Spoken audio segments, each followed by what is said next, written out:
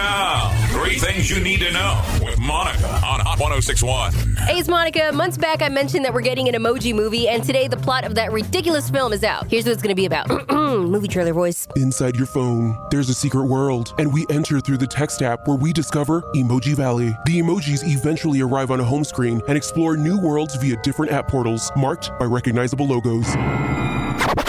The original Star Wars trilogy is headed back to the big screen, but it won't exactly be the original versions. It's going to be the special edition ones where George Lucas made some changes. Some fans of the franchise call it lame, but if you want tickets, they do go on sale on Star Wars Day. That's May 4th. And finally, Jared Leto got a little too deep into the Joker role. Now, we already know he sent Margot Robbie, who plays Harley Quinn, a black rat. And then he dropped a dead pig on a table during rehearsals. But now, co-stars are saying that they got sent used prophylactics. Ow! Beads, and not the ones for your neck, and sticky Playboy magazines. Ow! Suicide Squad's gonna be out August 5th. Let's go. I'm Monica. Get those stories and more on my blog at hot1061.com.